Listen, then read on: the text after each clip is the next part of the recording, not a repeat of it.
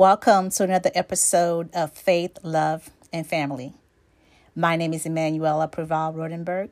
I am your life and relationship strategist, helping you to create the life and relationship that you desire. Welcome to another episode. We're so glad that you are here listening. And as always, thanks for listening. And please share this podcast with others who you know would benefit from listening, from the information that we're sharing here on this podcast. Today, we're talking about success. What is success to you? There are so many definitions of success. Success is defined differently depending on who you ask.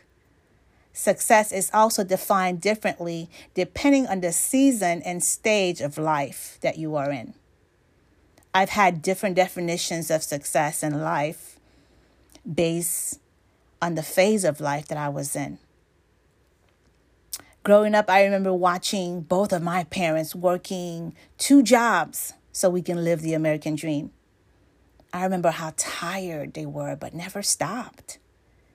Success for them was giving their children the opportunity to experience life and have access to resources they never had. They had high hopes and expectations for us. They struggled to find their balance between providing for their family and being available to the family. Growing up, I remember my dad always being so grumpy and mean. Frankly, I didn't like it when he was around most of the time. Because as a kid, you want your parents to be happy and you want to look forward to them coming home and spending time with them. But for me, that was not the case. I remember just us running to our room as soon as we heard the garage door open because we knew he was going to come in and just be grumpy. And every now and then he'd be in a good mood and would laugh and have a good time. But most of the time he was just angry. He was angry, but mostly I think he was grumpy. It wasn't until I got older and I started looking back and really examining our family life and really looking at my dad that I realized my dad wasn't grumpy. He was tired. The man had just worked 15 hours or more that day. My dad would work his morning job, come home, eat something, and headed right back out to his other job, to his evening job, and didn't come home until 1 or 2 a.m. in the morning, but got back up at 5 or 6 o'clock in the morning and did it all over again the next day. He was exhausted, but he didn't stop because of his love for us, his children. He wanted us to have access to opportunities that he never had. To him, success meant that he was able to provide for his family. Sundays was our family day. We never missed church. And my mom always made a feast for our Sunday dinner. There was always laughter at our dinner table. Those were my most precious moments with my family. Our house was the gathering place. All of my friends wanted to be at our house. My mom had a way of making people feel like family. She would make you work, but a meal was always guaranteed. I remember my friends coming over and my mother would have them sweeping the floor, washing dishes, or helping with dinner. Whatever was there, she was going to have something for you to do. My mom didn't believe in people just being idle. She always had something for you to do. But for some reason, my friends didn't mind coming over. They wanted to come over and they loved my mom. Sometimes they would come over even when I wasn't there. My mom had a way of pulling people in and making them feel comfortable. She was like a big kid, always smiling. I would catch her just laughing for no reason. And I'm like, Mom, what's going on? She would just have a smirk on her face. She was just a joyful person. She worked hard, but she never lost her joy. Growing up, watching my family work as hard as they did and not having control of their schedule made me very aware of what I didn't want when I grew up. I realized there were elements from my family that I definitely wanted to carry over into my family. I love the fact that my parents raised us to always look out for one another. My brothers and sisters and I, we shared everything we had. My parents made sure of it. And we took care of one another. Until this day, that's one of the things that we're a very close-knit family because my parents instilled that in us very early on, that you are a team, you stick together, you are each other's best friends, and you take care of one another. But there were also elements I didn't want to carry over, that my parents worked hard, and my parents worked hard so that I didn't have to. For instance, I decided very early on that I didn't want to just exist, but I really wanted to have life, to really enjoy life and live life. I wanted to have control over my time. I didn't want to have to work 2 or 3 jobs to make ends meet. Watching my family very early on, I started to think about what I wanted my family to look like. What would family success look like for me? And that's really when I think I became a student of relationships, a student of family life success. So I started paying attention to our family dynamics, to the people around us, successful families. And there are some things that I learned along the way. So today I would like to take a few minutes to share with you some of the insights that I collected during my journey and the principles that I learned that has helped me to have success in my family life today. I've been married for almost 12 years to the most amazing man. We have the most amazing children. But my success did not come by chance. It came with purpose. It came with me being intentional about my choices and decisions when it came to relationships. So 3 things I'm going to share with you today. To me, a successful family life equates to a healthy relationship. So the first thing is a healthy relationship. You must have a healthy relationship with yourself. You must first have a healthy relationship with yourself before you can have a healthy relationship with anyone else. Self-discovery and self-mastery is essential. You must know who you are and have a healthy relationship with that person. Your core values. That's the beginning step into having a successful relationship. And it took me a long time to learn this principle. I spent most of my teens and early young adult life trying to have a healthy relationship with other people when I didn't have a healthy relationship with myself.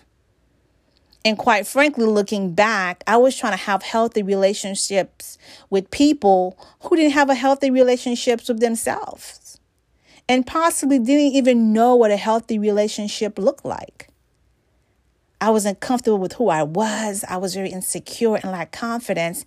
And I was looking for other people to validate me and to help me build a relationship with myself when they really couldn't do that. That's something that I had to do for myself. I couldn't use other people as, to hide, because sometimes we can use relationships as a place to hide. So we don't really have to deal with ourselves. We don't really have to deal with our insecurities. We hide in that relationship. But I was very blessed that I had parents who poured into me and always reminded me who I was and whose I was. I grew up being taught to always have high standards and to always aim high.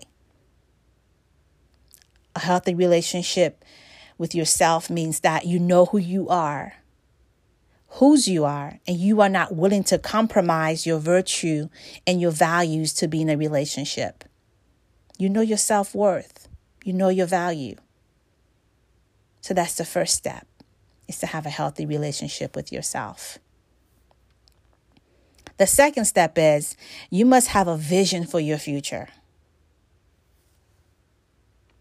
You don't have to know the how it's going to all play out, but you must have a vision of what you want it to look like. You don't have to have all the answers to all the different pieces to the puzzle, but you have to create some kind of vision in your mind what you want it to look like.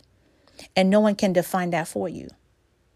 You must take time to create your own vision so you can share it with your future partner. One of the greatest things that my parents taught us was to have a vision for our lives, to always dream big, and to believe that anything was possible. You know, my parents always made it a point to expose us to the possibilities of things that were possible. You know, I remember my parents driving us around rich neighborhoods and exposing us to certain things, you know, taking us out to restaurants, although it wasn't frequently, but, you know, as often as we could, just to expose us to things. Because my parents, I remember my dad's telling me that, especially being a woman, my dad always said he didn't want us to choose men based on what they had. He didn't want us to be easily impressed. He wanted us to choose people based on their character, not their things.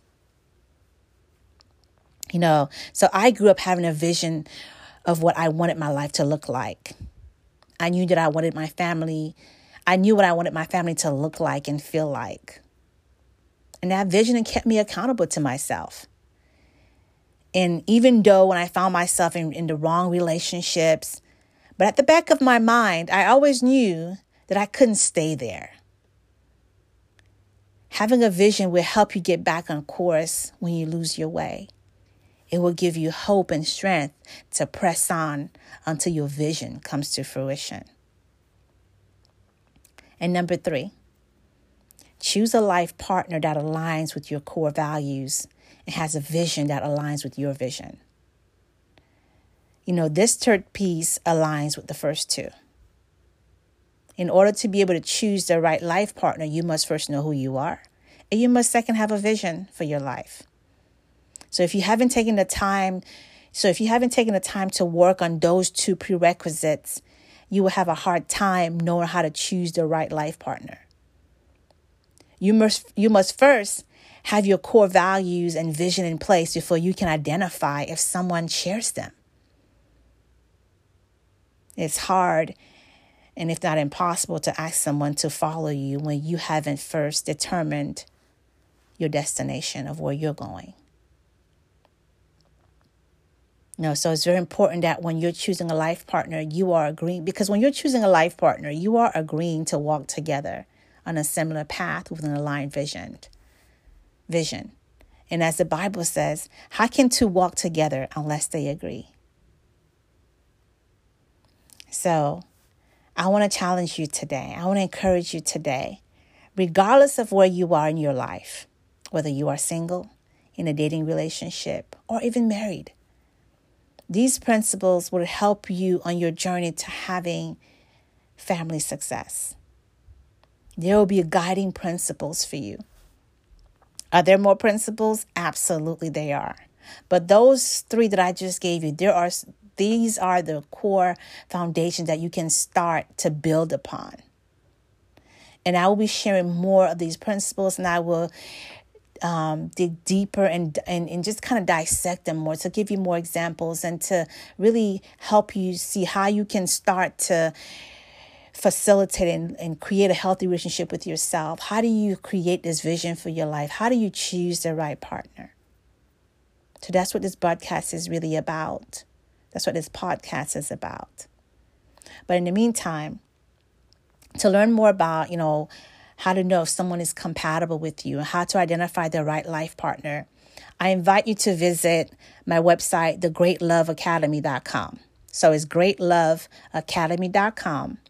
There you can download my free ebook on dating compatibility and to know how to know if a person is the right person for you. So I invite you to go to greatloveacademy.com, download the free resource, and it will kind of give you some things to start thinking about as you're dating, as you're meeting people. And even if you're already in a relationship, the conversations that you should be having to make sure that you and that person are on the same page. Thank you so much for listening to this podcast today. I hope I share some information with you that will help you on your journey to either start creating or start the process of creating a family success, or help you in your journey if you're already on it. And as always, please remember to share the podcast and invite your friends to listen. Thank you so much for listening, and I'll see you on our next podcast.